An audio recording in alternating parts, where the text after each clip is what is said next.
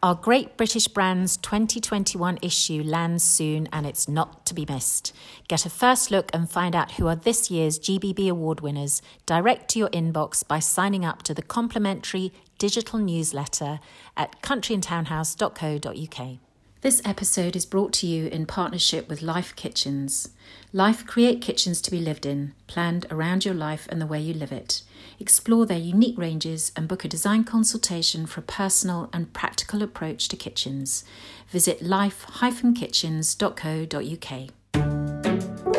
I got commissioned by Charles Rutherford, the architect, to do a tiled leather floor in Thurlow Square in 1986, and it's still there now, and it looks absolutely beautiful now. It looks gorgeous. Hello, I'm Carol Annett from Country and Townhouse magazine. Welcome to the House Guest podcast, where I chat with experts from the world of interior design and decoration, the people behind the houses, hotels, shops and brands you see in glossy magazines like ours. If you listen on the Entail app, there's more information and images on the projects and people mentioned. And if you're doing up your own home, hopefully you'll pick up some tips for yourself.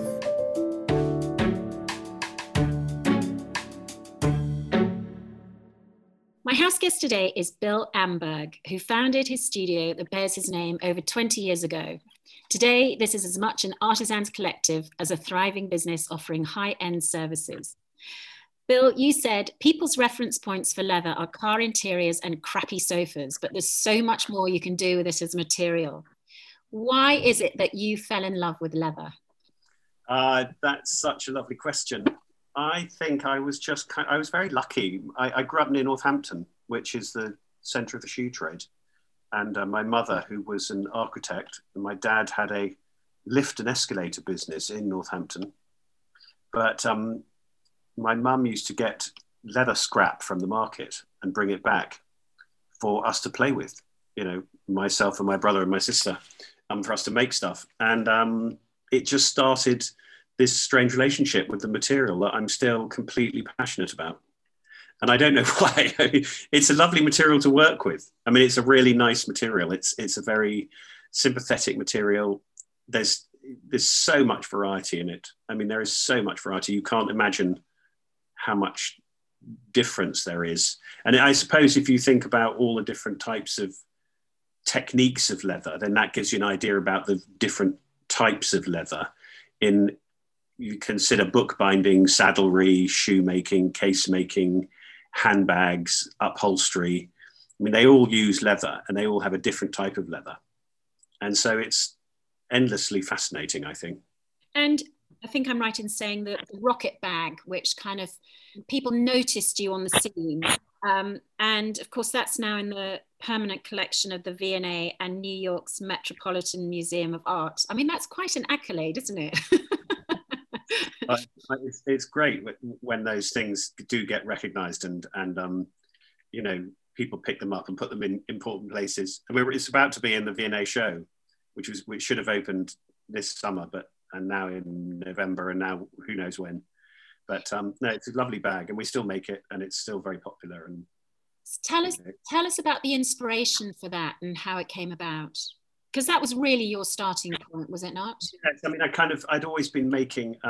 When I was I trained in Australia, kind of formally, I suppose, with a craftswoman there who was amazing, and taught me no end of different classical leatherworking techniques in terms of hand stitching and cutting. And I was making jockey's boots and bags and wallets and what have you, but very, you know, perfectly made. But she also was a great one for inspiring me to do anything with the material and looking at it, you know, from all angles. So when I left Australia, I was making leather jewelry, believe it or not, and sculpture. I mean, it was kind of completely bonkers. But when I came back to the UK in 1984, when I set up, I knew I couldn't make money from leather jewelry because it was ghastly. But I had to do something. So I started to make bags. But I had this kind of desire to mix traditional techniques, but with something modern, and to mix it up and make it contemporary and make it function and worthy of today's needs.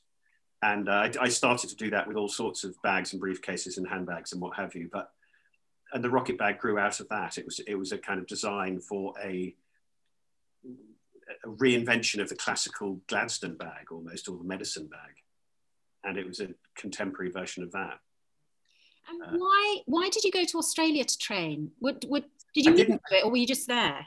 Completely by accident. I was just there. I after school, I worked on an oil rig for a year to get some money together for travel. And that's exactly what I did. I set off, went to New Zealand, traveled around New Zealand, went to Australia, Southeast Asia over a couple of years. But I could always do a little bit of leather work. And while I was traveling, it was a great traveling tool, because you could go to any saddler or casemaker or cobbler or sandal making hippie and work, get a job. But as a consequence, you picked up lots of different skills, you know. I think one of the moments that for me anyway, sort of with a love of food and interiors, was when A.A. Gill wrote about, or it became known that you'd done, was it a leather floor for him? Leather floor, yeah. That's right. And I always remember that. And he talks about it with that you sort of came to the rescue, and that you had these ox skins from an old Cornish tannery, and that they'd come from the shoulder of the ox, which made, because so they were slightly wrinkled. And I just love that idea of the, you know, this great food writer, that you kind of covered his floor with slightly wrinkly ox leather. It's true. I mean, it does make the best floor, though. It really does. I mean, it's an amazing floor. It's very quiet. It's very warm. It gets better and better and better the more you use it. It's a lovely material for a floor, actually. Was that his idea, or were leather floors just something that you came up with, or is it something that happened in history? Leather used in that way. I'd thought about it a little bit, just as an idea. This is in the mid-80s, and then I got commissioned by Charles Rutherford, the architect, to do a tiled leather floor in Thurlow Square in 1986, and it's still there now, and it looks absolutely beautiful now. It looks gorgeous in a family home. And that was the kind of beginning of it. And then very quickly, I think the same year, Solange Asguri Partridge, the jewelry designer, she and I both were obsessed with Joseph Beuys, who had just had a big show in the West End then in that year, I think, or thereabouts anyway. And we noticed in the show there was a photograph of him in his Dusseldorf studio with a leather floor, leather rug in his studio. And we thought, wow, that looks so cool. And she said, yeah, let's do it, let's have one. So I did a laced leather floor carpet for her, and she still has that one as well. Did she ever have that in her showroom? Because didn't she have a shop in Walton Street or on Knightsbridge or something? We did another leather floor for her in her shop, but the one that the Joseph Beuys one, the laced one, is in her house, and she still has it. In fact, we picked it up and moved it when she moved, and reinstalled it, reimagined it in the new space, and added a few bits and cut a few bits out and refitted it. I thought it was quite interesting also, you point out that it's very warm, but it also has medical benefits, because there's no dust. It doesn't attract dust like a carpet or a rug. That's right. Yeah, no, we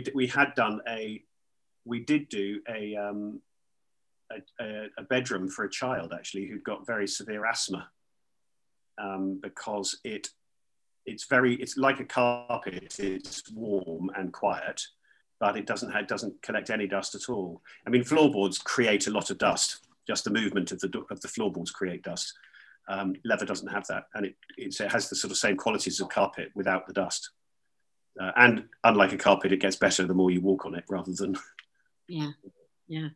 And so, how much of your work now is taken up with interior designers? I mean, you look at somebody like Todd Hunter Earl, who says the Bill Amberg leather handrail reminds us that luxury so often lies in the detail.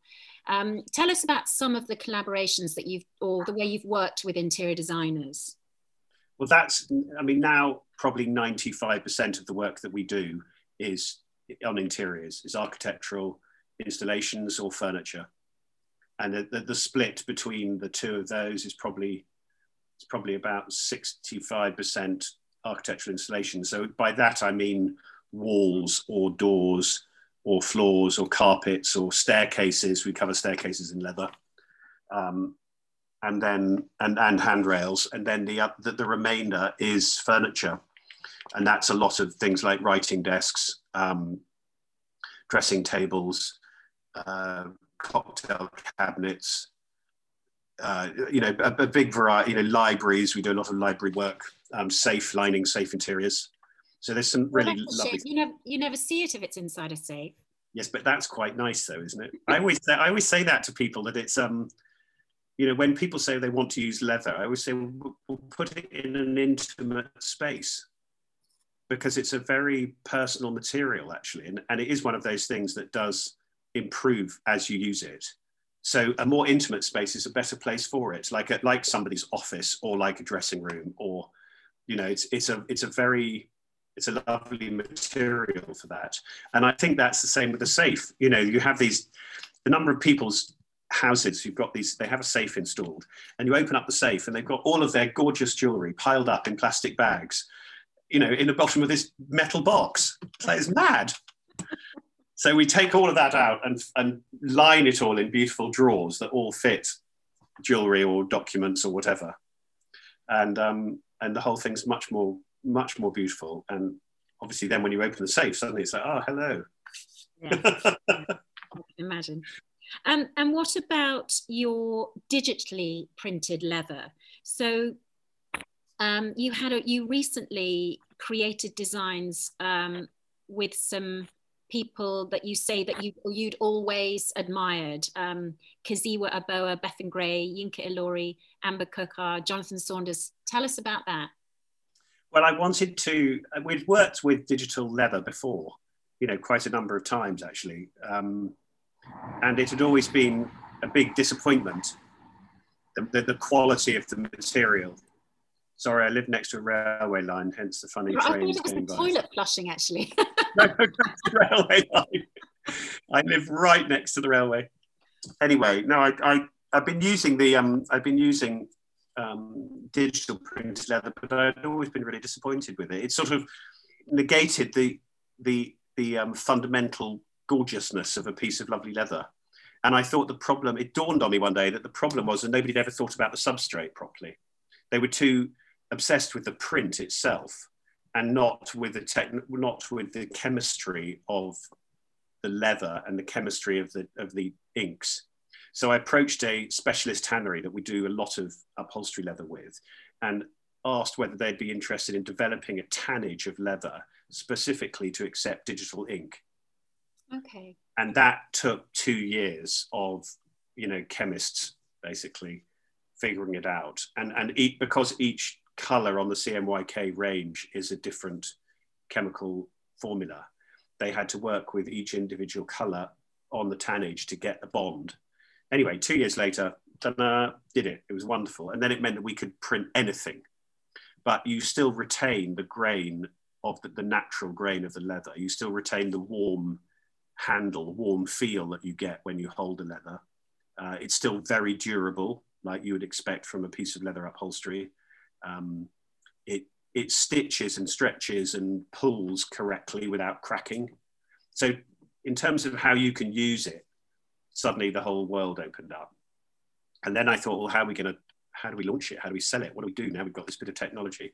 And that's when I started talking to friends within the industry. And I worked with Tom Dixon and Faye Toogood. And as you say, Jonathan Saunders and Amber Kokar, big variety of people. Yinka Ilori's just done a really cool stool with it and a chair that we're about to produce for him. Bethan Gray designed an armchair and a sofa with her print. So it's beginning to become get a life of its own, which is great. And it's exciting to be part of something, you know, really that it's the first thing, to be honest, that I'm selling that I've never actually made myself.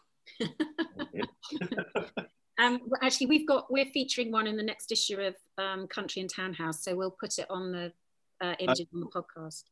Oh, great! Yeah. And what about the studio itself? Where are you, and how many people do you have there now? Well, that is really the core to everything that we do. I mean, that's so important. My craftsmen and women are amazing. I'm just so lucky to have them. And, you know, they form the bedrock of the whole business, really. Without them, there is no business.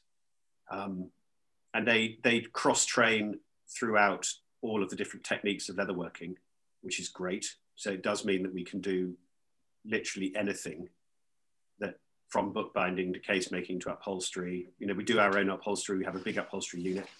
There's 14 people in all, some designers, and I think that's also really important.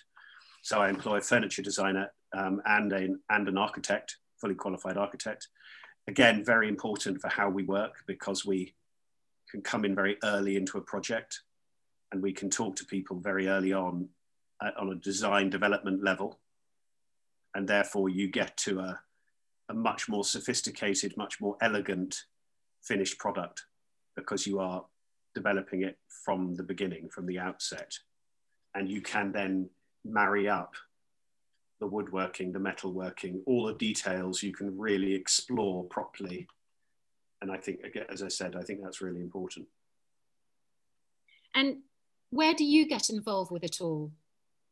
My role is, I suppose, kind of creative director in many ways, in that I continually seek out new ways of working the material. I have a great studio of my own down here in Somerset, so I can do some experimenting down here, and I can bring things back up to London when required. But we also do a lot of experimenting at work. So we have every kind of 2 months, we have an experimental day when everybody involved in the business gets to have a play around a particular technique. And that's produced some fascinating stuff, like the stack table came out of that. The woven lights, which we've just launched, the loom collection, that came out of an experimental day when we were just playing with braiding, just exploring the idea of braiding. And from that, admittedly 3 years later, but we've come up with a range of lighting. And that all just comes from experimenting. That just comes from pushing material around and seeing what's possible and trying to understand it a bit better and looking at it from a different way, And that's how things develop. Yeah. Actually, I've just seen the images of those. I think actually we're also featuring one of those as well. It's the most beautiful knotted leather around the case of a light. If that makes sense? Yeah, that's right. Yeah, they're tubular, and we hand knot the leather around the tube, and then they sit within a sort of bronze frame. But we do wall sconces, floor lamps, desk lamps. It came from we made one for fun, and then an architect saw it and commissioned a chandelier. Oh, wow. For a house in Tenerife. Yeah, so we did a really beautiful bronze cruciform with the lights hanging down from it, 22 different knotted tubes. It was very beautiful. Yeah. And yeah. So tell us a little bit about your apprenticeship program, because that must be something that's quite close to your heart, and also why leather and craftsmanship is so important, particularly now. Training, I think, is vital. I think understanding at the level of work where we operate, where you can't produce anything that's less than perfect, you have to have 100% confidence in the craftsmen that surround you. And the only way you can achieve that is by having a properly trained team. And that we build up through the apprentice program. So it's a 3-year apprenticeship. They learn everything you could possibly learn about leatherwork across the board, covering all of those techniques that I first discussed. And then everybody cross-trains within the studio, so everybody can do all of the techniques. There's no one person who is the best at hand stitching or the best at molding. People obviously have preferences, but everybody has to do it. That's crucial. And there you also build a team, you know, I think, and a team that's again, very important to how we work. I was very influenced by a Japanese designer called Soro Yanagi. And he wrote, his father wrote a book called The Unknown Craftsman. And it's a very interesting book about the process of making in design and how important it is to have things made beautifully, and how the craftsmen aid the design process by their influence and by their ability. And when something's being made in 3 dimensions, you get the opportunity to change it and alter it. And I really encourage the craftsmen to do that. You know, you can only do so much on a piece of paper. But it's when it's actually on the bench being made that things really start to come alive. And that's a great thing to do, I think. And I think it's interesting now that the times that we live in, people are going back to making. They're going back to looking at things that are real. Even in terms of what people buy now, people want to buy something that has real value, that has an intrinsic value, it's going to have longevity, it's going to be theirs, it has a personal relation that you have a personal relationship with. I think the days of throwing stuff out for no good reason and just buying another one, they are behind us, which is great for the environment. I think it's great for society. I think it's great for our culture. People think a little bit more now. But and as a consequence of that, I suppose people are turning to making as an alternative, sort of career. And therefore, you find new things cropping up. I mean, I'm a trustee of Cockpit Arts in London, which is a wonderful organisation of craftsmen and artists in 2 sites in London. But most importantly, they get a business incubation system in place, so that they actually are encouraged not only to work beautifully, but also understand how to make a living out of it. Yeah. And that's the other thing that's important. Which is so important. You do all very well, making stuff, but if you can't understand how to make a living, then it falls by the wayside. So I think they have to go hand in hand. But exciting times. Does the making move across into other parts of your life? Are you a good cook or a carpenter or anything? Yeah, I do. I love cooking. Yeah, I love cooking, and I'm very handy around the house, apparently. That warms my heart. No, I have a big workshop, and I'm always making something. I've always got another project going all the time. So it keeps me interested. What's your signature dish in the kitchen? Oh, I don't know. I definitely go with the flow with that. We're very lucky down here in Somerset. There's some wonderful suppliers, and I've got a vegan for a daughter, which is quite interesting too. So I cook a lot of vegetables and all sorts of things. I don't have I love reading cookbooks like a novel, and then I put them down, and then when it comes to cooking, all the ideas come flooding in, and I just get on with it. It's good fun. Could we have a leather salad bowl or a... Well, interestingly, I am one of our latest experiments is leather vessels. Is it? And we're doing, we've been looking at some leather cups, like the old blackjacks, the medieval blackjacks.